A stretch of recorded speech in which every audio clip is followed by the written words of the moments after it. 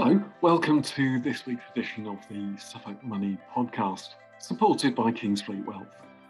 If you've just started a business, I wonder who you can turn to for advice. Is it a relative? Is it someone who you used to work with? Well, one organisation that thought about this several years ago is Mentor, based in Bury St Edmunds. They are now spreading out, as you will soon find out from the interview that we have with Nick Pandolfi. And if that's a name that you've heard of, Nick has been on local radio over a number of years. And it's only recently within his career that he's branched out into working with Mentor. And he does the job extremely well. So I couldn't waste the opportunity of speaking with Nick and just talk Mentor. I thought it was just worth exploring his career and what he'd been doing in the media prior to his role at Mentor. So this is Nick Pandolfi.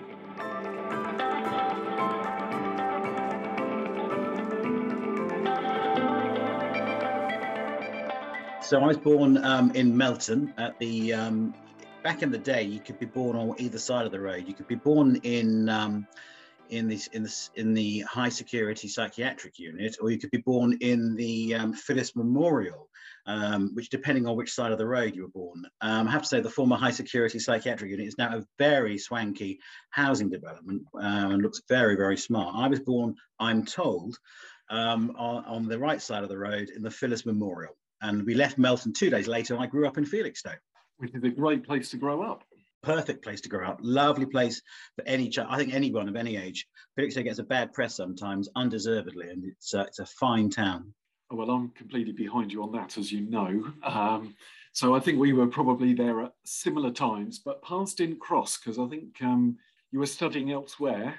Age 10, 11, left Felixstowe, and I went to drama school in London. And the drama school was, remember, this was the 80s, so it wasn't quite like Fame, the original TV series, where we were throwing ourselves over Morris Minor bonnets or anything with leg warmers, or Ford Capris maybe. That sounds slightly better. But anyway, it was very much a drama school in the sense that we had traditional education in the morning.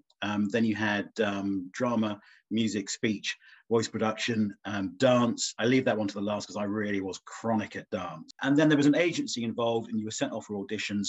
And if you were lucky and your face fitted, you got parts and you got paid, and it was a whole new education. Talking about this not long ago with someone, and they said, well, you're quite prolific. You did quite a lot. And I did do quite a lot. You know, I was in a number of feature films, did a lot of TV, did a lot of stage work, a lot of radio commercials, and the like. And at that time, there were things like Another Country, which was really big on stage, and then a film. You had Goodbye, Mr. Chips, To Serve Them All My Days, and a lot of sort of winged collar costume dramas made by the BBC. So I spent a fair period of time, 2 or 3 years really, sort of growing up at Television Centre, when it was a real production house for TV, and it was an amazing time. And I was, I'm truly blessed, I think, still to this day, from some of the people that I work with, learn from, and still stay in touch with. Do you still have people pursuing you for autographs? I do have people pursuing me. I wouldn't necessarily. It's not necessarily always for autographs, Colin, but that's another podcast. Oh, well, okay. Selfies, though, nowadays, I would assume. Yeah, probably. So did you see anyone? Well, you must have mixed with very famous people. Yeah, I mean, I suppose, yeah, we did, really. We were sort of going around, school, the canteen at Television Centre, and then you'd go to the rehearsal rooms, which were then in Acton. And, the lift doors would open, and out would come Ronnie Barker, or Naomi Campbell, who was in Grange Hill at the same time as was I.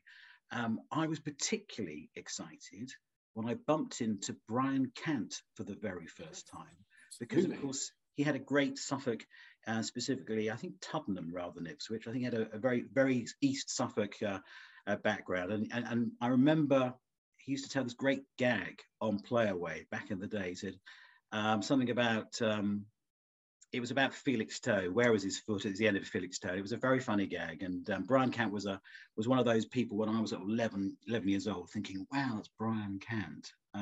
But yeah, we were lucky to be working in the corridors of the television factory, as Television Centre was. Yeah, there will be people of a certain age who will get the reference to Brian Cant, and the rest will go, "Who?" Yeah, there'll be someone who'll have no idea who you're referring, but he was remarkable and able to turn his hand to anything from what you could see. But what an incredible experience that would have been. So, how did things develop from there? Where did your career lead on to after those teenage years? Well, I mean, I'd like to say really that I had some sort of map, but you didn't. You really were just going on to the next audition. And I found myself for 6 months in the West End in an Alan Bennett play with an actor called Stephen Fry, who at that time wasn't known at all and was brilliant. I mean, we were in a play called 40 Years On. The lead actor was Paul Eddington, who had started his career in Rep in Ipswich in Suffolk. Stephen Fry had this knack there were about 10 of us juniors, so I was about 15. And he would have this knack, certainly in matinee performances, of trying to make the cast corpse. And the voice that he would often use in Blackadder in later years was the voice he would suddenly sort of, and as a 15, 16-year-old, we were just creased. And of course, we would get told off by the stage management and the director for laughing at a matinee and saying, well, it's not entirely our fault. Of course, it was our fault, because you should learn to deal with that sort of behavior. But working with people like that, working with the likes of Alan Bennett was very, very special. Yeah, I can imagine. So was that something you continued as you sort of came into adulthood? Yeah, absolutely. So I went to work in the States for 3 months, the Alabama Shakespeare Festival in my 20s, came back to Felixstowe and realized I was out of work. So I went to a local theatre in Suffolk and said, any work going, probably a little bit bombastic, if I'm honest, saying, look, I've got this and I've done that, as you do when you're young and the world is potentially your oyster. And I was told, yeah, there's work if you'll work for less than the equity minimum, which then was quite important to ensure that performers actually had some sort of basic pay. And I sort of said, no, very much a union man. I thought, no, I won't. Came out of that particular theatre and looked around to see what I could do next. And across the road was this beacon. Well, across the road was Radio Suffolk. And I managed to get past quite a severe receptionist, and found myself talking to this lovely man called Ivan Howlett, who I think probably thought, here's an idiot, let's put him somewhere. So he put me on this program on a Sunday afternoon that only really, between you and me, my mother and someone else listened to. It was an arts program, and it was very arty, very, very arty. And it was presented by a lovely man called Brian Robinson, who just really allowed me to do all sorts of things. And at that time, there were people at the radio station like Canon John Ely and Mary Jane Cullen and Kevin Birch and Rachel Sloane. And I just sort of watched what they did and thought, this is pretty good. You sit here and talk, and they pay you once a month.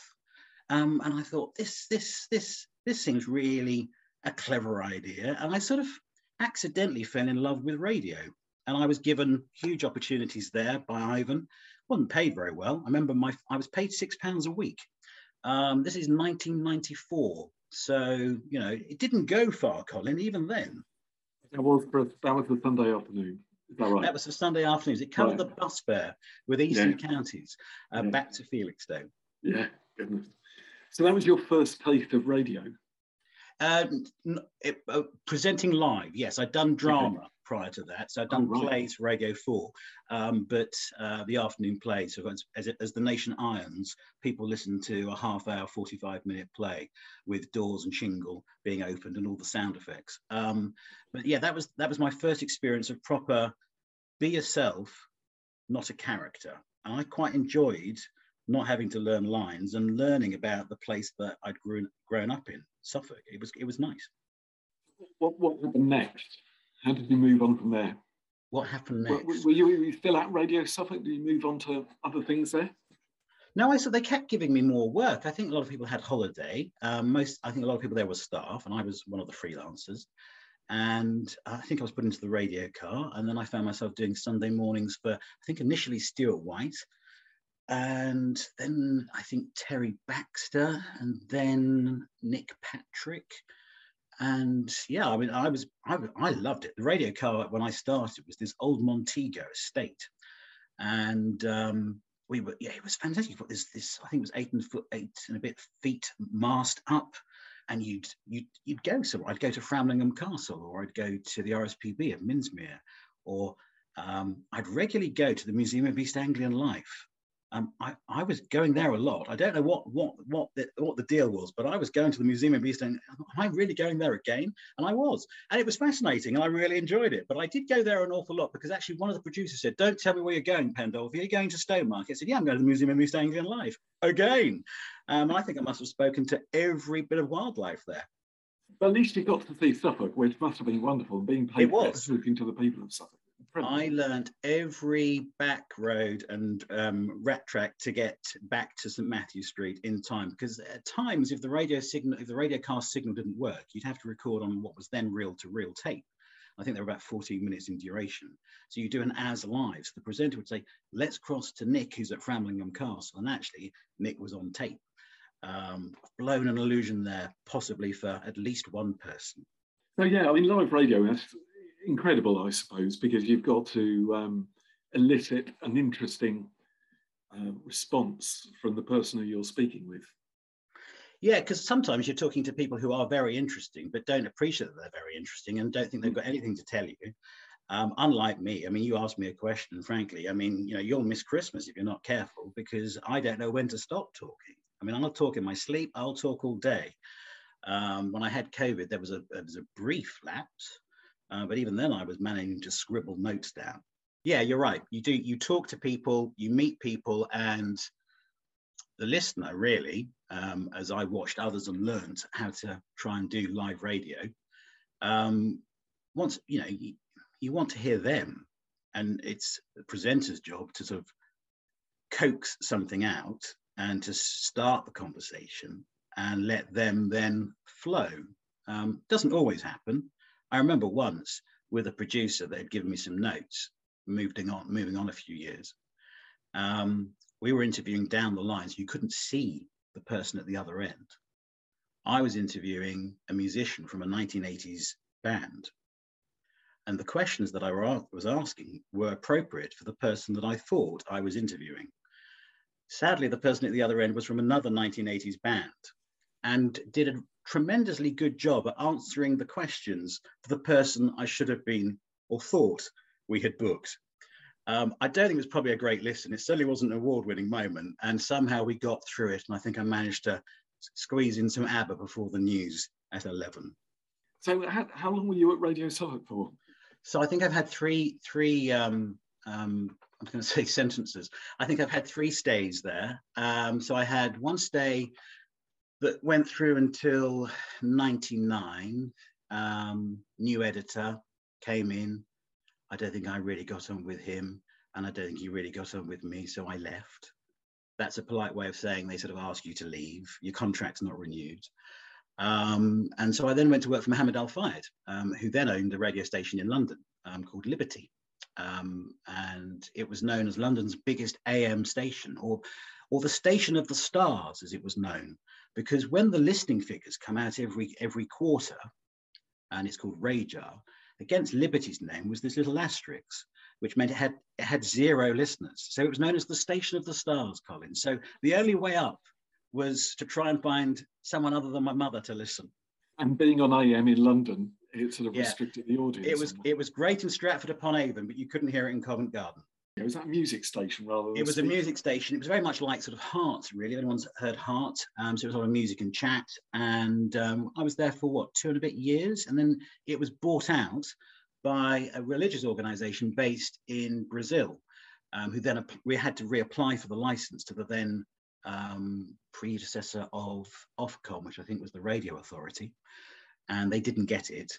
And so where did I go then? I don't know. I think I went back to radio. I think I was invited back to do Saturday afternoons at Radio Suffolk. I think they took pity on me and said, oh, you know, he's a lot of water has passed under Stoke Bridge. We'll have him back one more time. And they did very kindly. Was that including sport then, if that's a Saturday? Yes, it was, which was a bit worrying, really, because I had to pretend when I was on air at Radio Suffolk that I knew something about what was going on at Portman Road. And I knew nothing of what was going on about Portman Road unless someone told me they'd lost or they'd won. And I'd hear people cheer and think, oh, it's good. And if I didn't hear anything, I assumed it was bad. In those early days, in the sort of late 90s, it was actually quite a good time for things going on at Portman Road. Not always that way, of course. Mm. Yeah, so that would have been leading up to their promotion at, what was it, 2000? Yes. So yeah, probably a nice time to be in the studio listening to positive things happening. It was, yeah, it was. And again, I was surrounded by some, there was a great Australian broadcaster called Charles Collins, who I think had been with the radio station from day one, and Mark Matthews, who I think probably is one of the most natural, if not most talented broadcasters in East Anglia. Sadly not on the radio enough, in my opinion, because he's one of those people that can just open a mic and talk. And it's not that surprising. There's not that many like him. And I think it's a shame because he was a great listener. He was talking about sport and I found it boring normally. But the way he spoke about sport was interesting. Again, I guess that's part of the job is adapting to things that you're no expert about, but you have to be placed in the studio to glue it all together. Yeah, I suppose learning a little bit about something, you have to do a little bit of research when you're going to interview someone out of general courtesy, but also because you don't want to look a complete plonk or sound like a complete plonk to the listener at home, thinking, well, I've got the person's name right, but that's about it. You do need to do a little bit of research. So you can actually ask something other than, so when is your new book out, Ainsley Harriott? Yeah, so how did you end up on commercial radio then, locally? Because that's when we first met. Yes, it was. So I'd been back at Radio Suffolk a second time, and then we parted our ways, or I was sacked. And I then went to work for SGR at the same time. The same show. They created this show. They sort of moved shows around and said, well, you'll be on 9 to 12. So I went to do 9 to 12 at SGR and do a few other things behind the scenes. And then we became Heart, and then became Heart Suffolk. And then we all lost our jobs again because Heart Suffolk then became Heart East Anglia. And then those that were working at Heart East Anglia then lost their jobs because Heart East Anglia became Heart UK. And then I went to do breakfast at an Ipswich base station, specifically East Suffolk radio station called Town 102, and did breakfast there for 2 and a bit years. And that's where you met and used to come in and talk about money and jars. And I should explain, you had this very simplistic approach when I was said, how do you get interested in money, Colin? You know, and saving and understanding the value of money. And you gave this analogy of jars on a shelf. And it stuck with me. For many years. I wish I'd met you earlier because I'd probably be better off. Well, I think, again, I may have been the only one corresponding with you at 6 o'clock in the morning. So I think you had pity on me and said, fancy coming in for a chat sometime. You must have thought, oh, this is some very sad individual who's messaging me at 6 in the morning. Well, there was you were certainly a regular, as was Gavin, the Hovis delivery man, yes, who would regularly be delivering at White House at Asda, and a few other regulars. And because the breakfast show there had a speech quota, it wasn't just music. I didn't think it was fair, and also I'm quite lazy, just to have me banging on about how excited I was to be playing the song by Kylie that you probably heard half an hour ago on the very same radio station. So I thought, let's get some real people in. And the radio station at that point hadn't really sort of hit its mark. It hadn't really made a name for itself, and it didn't have great listening figures. So I was tasked with getting up at an absurd time in the morning to try and make it sound a little bit more Suffolk, really, a little bit more East Suffolk. So getting East Suffolk people in to talk about the place they call home seemed to me, Sherlock, like quite a good idea to let people know there's this radio station called Town 102. Yeah, no, I just recall it being, so it would have been, what, 2011, 2012, maybe 2013, something like that. It probably was 2011, yes. 2011, and I left in end of 2013. Yes, that's about right. Yeah, yeah. And yeah, you had all sorts of people on. It was Yes, we did. great fun, actually. Yes, we did. We had a nutritional expert called Ben Coomer, who I think has gone on to have the UK's #1 nutritional podcast on iTunes. And we had a character that we created called Brian from Melton that some people may have heard of, and that went down quite well a couple of times. And that was sort of the anniversary of the Great Storm of, was it 86 or 87? And I suppose I was thinking that let's do something about one of those horrific local radio phone-ins where people say, "What do you think about biscuits? Call now." Hello, Nick. I don't like Bourbons. Thank you very much. Here's ABBA. There you go. That's local radio in about 5 seconds. And so Brian sort of came, and he came back and went down quite well, I think, with some. But that was a long time ago. I think he's still going. Yeah, well, a lot of people are, Colin. A lot of people are still going. I mean, you know. People remember things for years. Yeah, no, that's good though, isn't it? It obviously works. Good comedy. And again, you moved on from there. I mean, that must have been, you know, doing the breakfast show. I always think anyone who can last a couple of years or 3 years in that must be. Oh, it's horrific. It's a really early start. No, I mean, you've got to be you've got to either be not want to sleep. Not if you can put up with mad hair. I mean, I bored friends and family for 2+ years, telling them, they said, "How are you?" And I'd say, "I'm very, very tired." Because I was doing 6 days a week. Because commercial radio, you know, unlike the luxury of the BBC where they allow you to have a weekend sometimes. Then anyway, in commercial radio, you did 6 days a week. So I had to do Saturday breakfast as well. And yeah, it was, you know, you'd see a badger, you'd see a milkman, and you see the Hovis delivery driver, and that was about it. And I enjoyed the bit on air, but what it does to your social life is horrific. And my social life prior to that was pretty horrific anyway. But you know, when people say, "Do you want to come out?" Well, I need to be back by 8:15. I need to be in bed. And I was really disciplined. Some people in breakfast radio are able to go out and stay out as late as 10 or 11, and I had to be in bed by 9:30. So that's the only way I could do it. Yeah, I guess that's where you just have to work with whatever works for you and get into that routine, that discipline. But yeah, that must have been tough. So once you got through that, was it a case of just having to have a break from early mornings?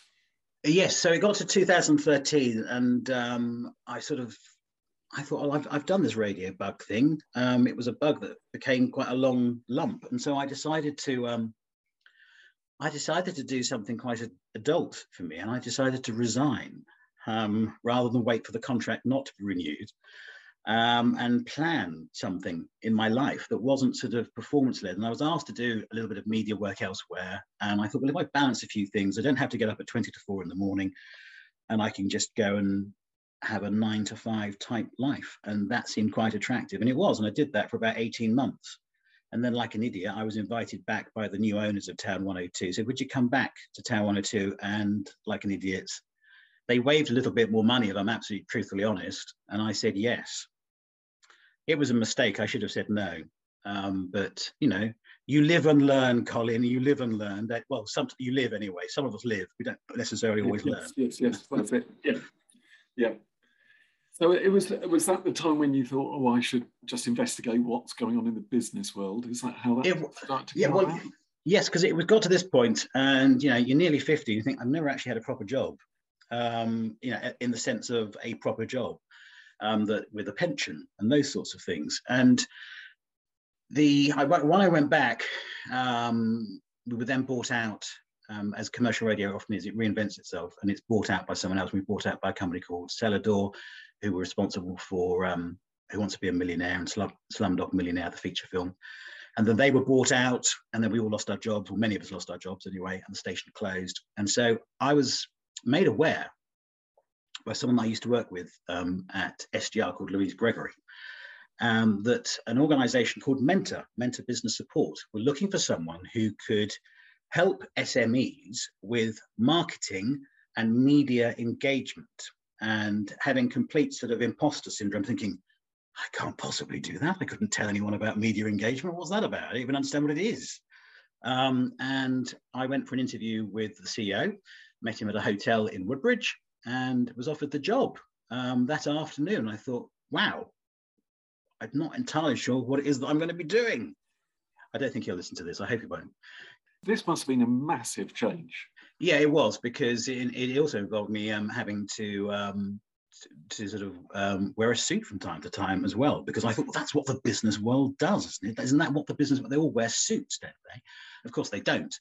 But it was a new discipline in the sense, and it was a good discipline to have, to learn to actually understand how my experience could be of use to others, how I didn't need to be the performer, and how I could help others position themselves and talk directly to radio stations, how to write a press release, how to engage local media outlets to try and get coverage for your business. I think that's the thing with, some people may have heard of Mentor, but probably don't really understand what it does, because it's one of those organisations, a bit like unpeeling an onion. I just find there's always something else underneath that you think, wow, I didn't realise they did that as well. But I mean, no, I suppose we could talk for hours, but yeah. The history of Mentor in a very small amount of time is that it was started by a group of business people in Bury St Edmunds in the summer of 1984. They recognised that there was a gap for them who wanted business advice and business support without having to join a membership organisation. So this group of business people who had the great foresight to buy a building, get a mortgage on a building in Easton Way in Bury St Edmunds. So if you know Bury St Edmunds, it's very near to the sugar beet factory. So they're more in the industrial part of the town. And they had service business units, and startup businesses could go in there and could have the phone answered for them, have their post dealt with, and they could operate their business from one of those units. And from that it grew, spread across the whole of Suffolk. They started delivering training, and now from 1984 to this present day, Mentor provides established business support, new business support, advice, no membership, networking events across Norfolk and Suffolk. We've used an awful lot of those things over time. And one of the best things, when we started our business, 12 years ago now, I needed a bit of an explanation about just budgeting within a business. I've done lots of talking about budgeting as an individual, budgeting as a business, basic bookkeeping, reading accounts, all of those sorts of things. And Mentor provided a service for it. They provided an afternoon at the Orwell Hotel in Felixstowe, where we sat down and they talked through things like profit and loss and cash flow and margins and all of these things. And I'm not sure where else you can get that.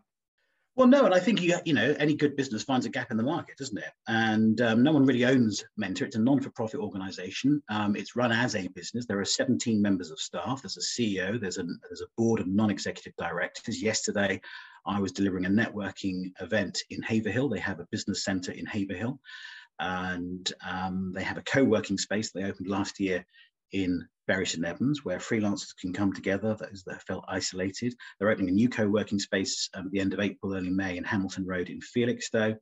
They're delivering training today in LinkedIn at the Forum in Norwich. There's an accounts course coming up next week. So yeah, they do offer a remarkably wide spectrum of services. And because they are non-for-profit, many of them are free, some of them are funded, and some of them are very inexpensive. So, a training session of 3 hours in digital skills, how to put your business or products on Pinterest or Instagram, might cost you £35 for 3-4 hours of training. The thing is, it's adapted over that time to deal with what's prevalent in business at the time. So when I started the business 12 years ago, there weren't that many things going online in the same way now. So phrases like Pinterest and Instagram wouldn't have cropped up. But a lot of people can now build a business in that way, as we've spoken to entrepreneurs over this last year and a bit doing these who have built it on Instagram, and it's remarkable. Yeah, absolutely. There's a really successful business in Woodbridge. Highly recommend anyone checks out their profile on Instagram. They're called Baxter and Baxter, and the man behind it, young entrepreneur, he sells bracelets to men. They're beaded bracelets. They're all made in the UK. And he's grown his business through social media. Doesn't have a shop front as such. Hugely successful business, regularly featured in GQ magazine. Really very much a style brand, but run from a spare room in Woodbridge, and a remarkable, successful business story that has grown purely online. There's a business that's run by a mother and daughter in North Norfolk.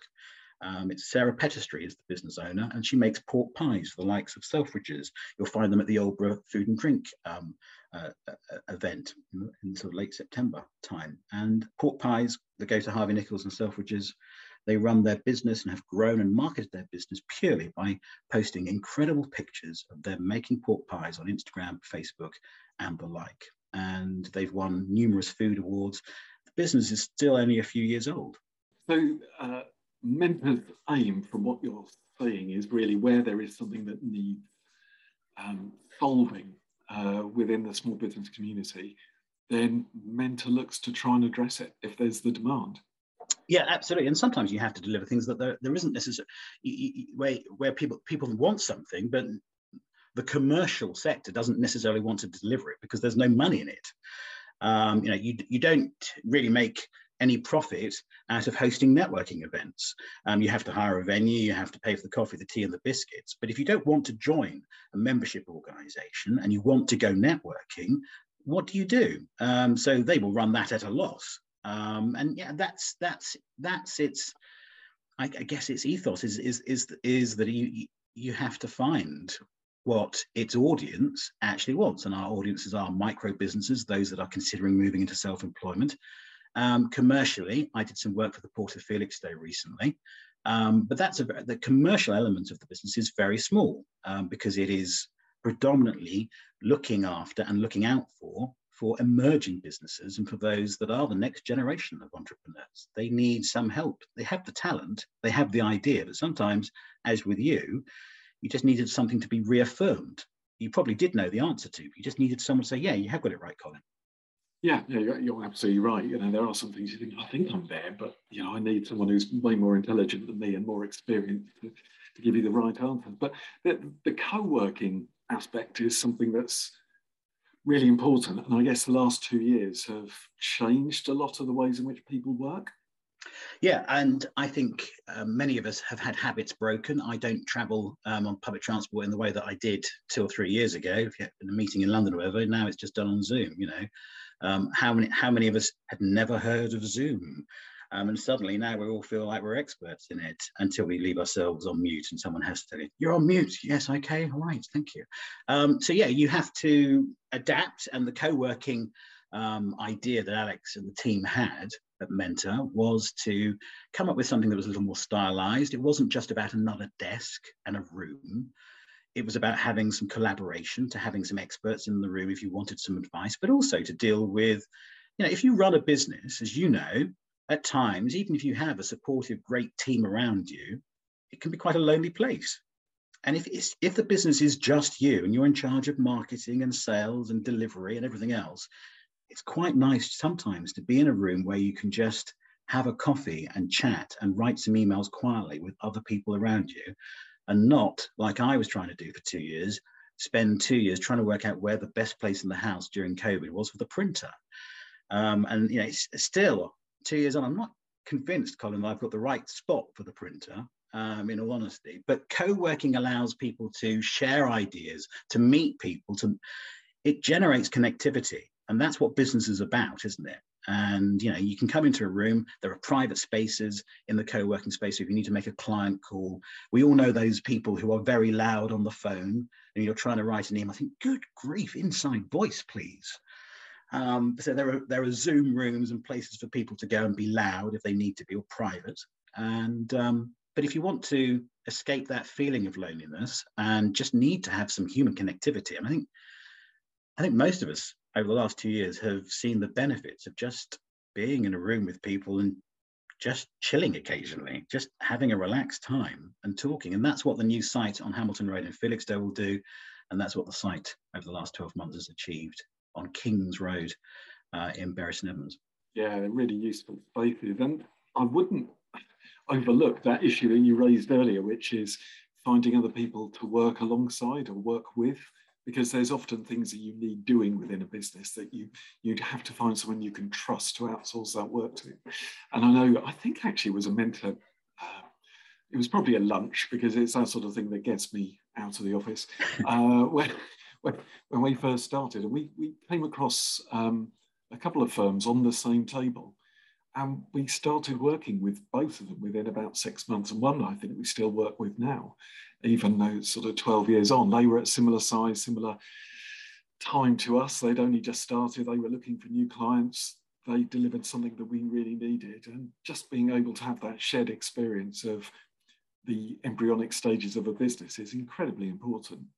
Yeah, and just being able to fire an idea at someone and say, what do you think? Because again, that loneliness, that isolation is the, you need, sometimes you doubt yourself, don't you? You think, if there's someone else there, you can say, does this work for you? If you're looking for a new software package, if you're thinking of buying a new laptop, it's quite nice to actually just say, what works for you? And just being able to talk and share ideas, and of course, spark new connections, and do the old-fashioned thing of actually shaking hands and saying, let's do business. Yeah, and of course, with many entrepreneurs or micro businesses, they've left a corporate experience where they were probably used to sitting in an office alongside John from accounts and being able to ask him about what was his favourite song on Top of the Pops. I was like, oh no, I'm showing my age rather, but having that conversation about water cooler moments, as they call it, but to be able to have that alongside somebody else who's running a totally different business, it just maintains that social aspect of the workplace. And word of mouth marketing is hugely important. So if someone says, I'm looking for a financial advisor, or I'm looking for a graphic designer, if you're working alongside people such as that, you're able to say, well, there's Colin, or there's so-and-so, or there's him, or there's her, and that word of that recommendation is vital to small businesses. You see, or has there been a significant change in the number of people starting up businesses over the last couple of years? I think what happened with furlough, when people were furloughed, is I think a lot of people, and the evidence is there, we saw a spike, Mentor saw a spike in interest. People either planning for plan B, because not knowing what was going to happen at the end of furlough necessarily, but also people reevaluating actually what do they want. And we've heard this a lot. I've heard people say that, well, I've decided that I don't want to work 5 days a week. I don't want to go back into work. I want work to work for me. And with the fortunate focus on mental well-being and the fact that we can now openly, or certainly more so than we were 10 years ago, able to talk about our health, I think it's important that people are given the opportunity to discover what support is available and what opportunities they have, and assess their own skills and what they may want to do in the next 5 years. And it may be that you don't want to be an employee in the next 5 years. Actually, you could be doing a better job than the boss. And now is the opportunity to give it a go. Yeah, and I guess that's translating into people adjusting the hours they work, the way they work. Not everyone works well between 9 and 5. Some are late birds, some are early starters, and having the freedom to do that as you start off, and having access to your facilities 24 hours a day must really help that. Yeah, I think it does, because it gives people the confidence when you see others around you. In East Suffolk, in West Suffolk, if you look at Suffolk as a whole, there's no real pot of glue that join, in my opinion, there's no real pot of glue that joins Suffolk together. So you've got some incredible food producers, you've got a great tech community, you have a remarkable creative community, but it's all quite splintered. And they're all sort of doing their own thing. And I sometimes wonder if that's perhaps the makeup of Suffolk, that perhaps we are, because of our rural location, we find it difficult to join together in the way that a city does, or a larger, less rural environment can do. But there are some remarkably diverse businesses. I mean, there's a business in just down the road from where I am. So I'm on the Suffolk coast near Shingle Street. And there's a business on the way to Wickham Market that makes this, it's called Rowland's Plastics, and it makes this plastic flooring that they actually use for traffic up mountains. And there is plastic flooring made and produced in Suffolk on some of the highest mountains around the world. And yet very few people know about it because they don't need to know about it unless you're passing through, go past Roland Plastics on the way to Wickham Market. There's some really clever businesses here, and some great creativity and entrepreneur flair. We just got to be careful that we don't lose it, and we try and retain as much of that creativity, whatever the sector is, within the county.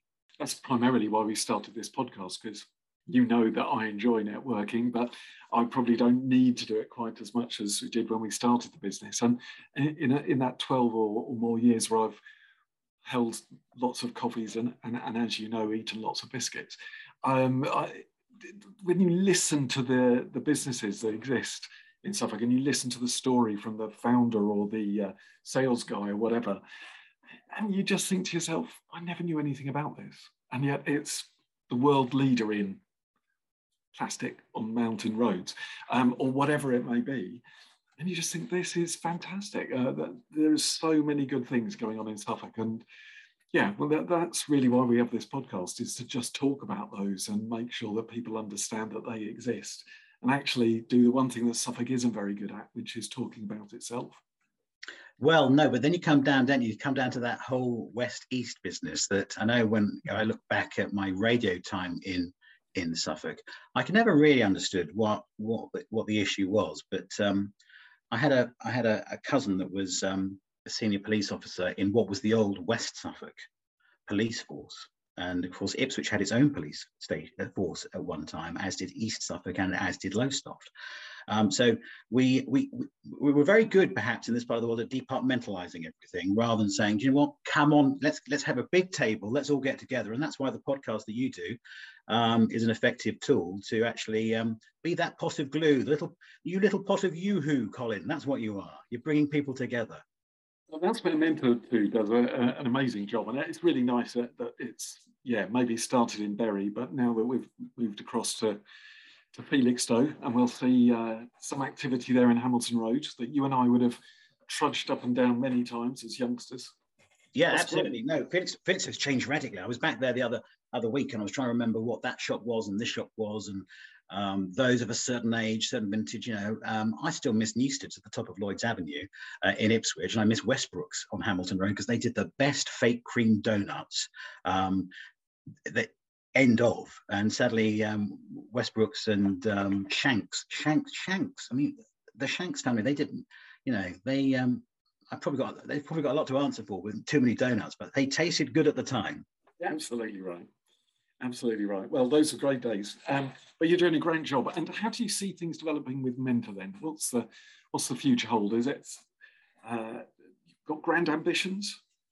Yeah, absolutely. I think the co-working experiment will grow. And I think whilst we have Felixstowe coming up, as I say, at the end of April, early May, I think you'll see further developments elsewhere within Suffolk on the co-working environment, and probably into Norwich as well. It's a formula that's been created that is working, people like, and I can see that growing. And of course, once you have a shop front, people can come in, not necessarily to co-work, but they can come and say, look, I need some help with my tax, or I need some help with this. And gone are the days where you could go to your bank manager and say, I need some business support, because Barclays in Felixstowe announced it's closing its branch. It's been there forever. NatWest, long gone. I think I nearly called it the Midland. How old am I? Philip.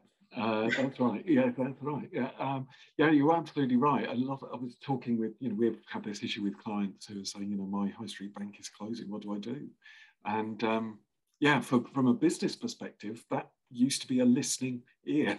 Certainly when it came to the Midland, they were the listening ear. But yeah, they were there to support you and work through you, and without having that footprint in the same way that they did previously, then having organisations like Mentor is incredibly helpful. Well, yeah, so it can only, fingers crossed, continue to flourish, and it's fortunate it has a very talented team of business trainers, and I think what makes them different is that those business trainers actually have run their own businesses. So they actually talk the language of business rather than business education. And I think those are two very different beasts. When I was at Stage School, going back to where we started, people would say, there are those that do it and those that talk about it. And I think there's something in that. Well, it's been wonderful to catch up with you, Nick, and nice to turn the tables after all those years of you asking me awkward questions. So did I found anything particularly awkward enough to ask you about, so sorry about that. No, well, thank you. I feel as if I got away with it, as always. Oh, it's great. And great work they're meant to do. And genuinely, we've benefited from a lot of the support that they offer and the coaching work, the personality profiling, one of the fantastic things that you do. Really helps teamwork. So, yeah, thanks very much. Really, really good to catch up with you and for telling us a bit about your background and the work you do at Mentor as well. Well, thank you for the invitation.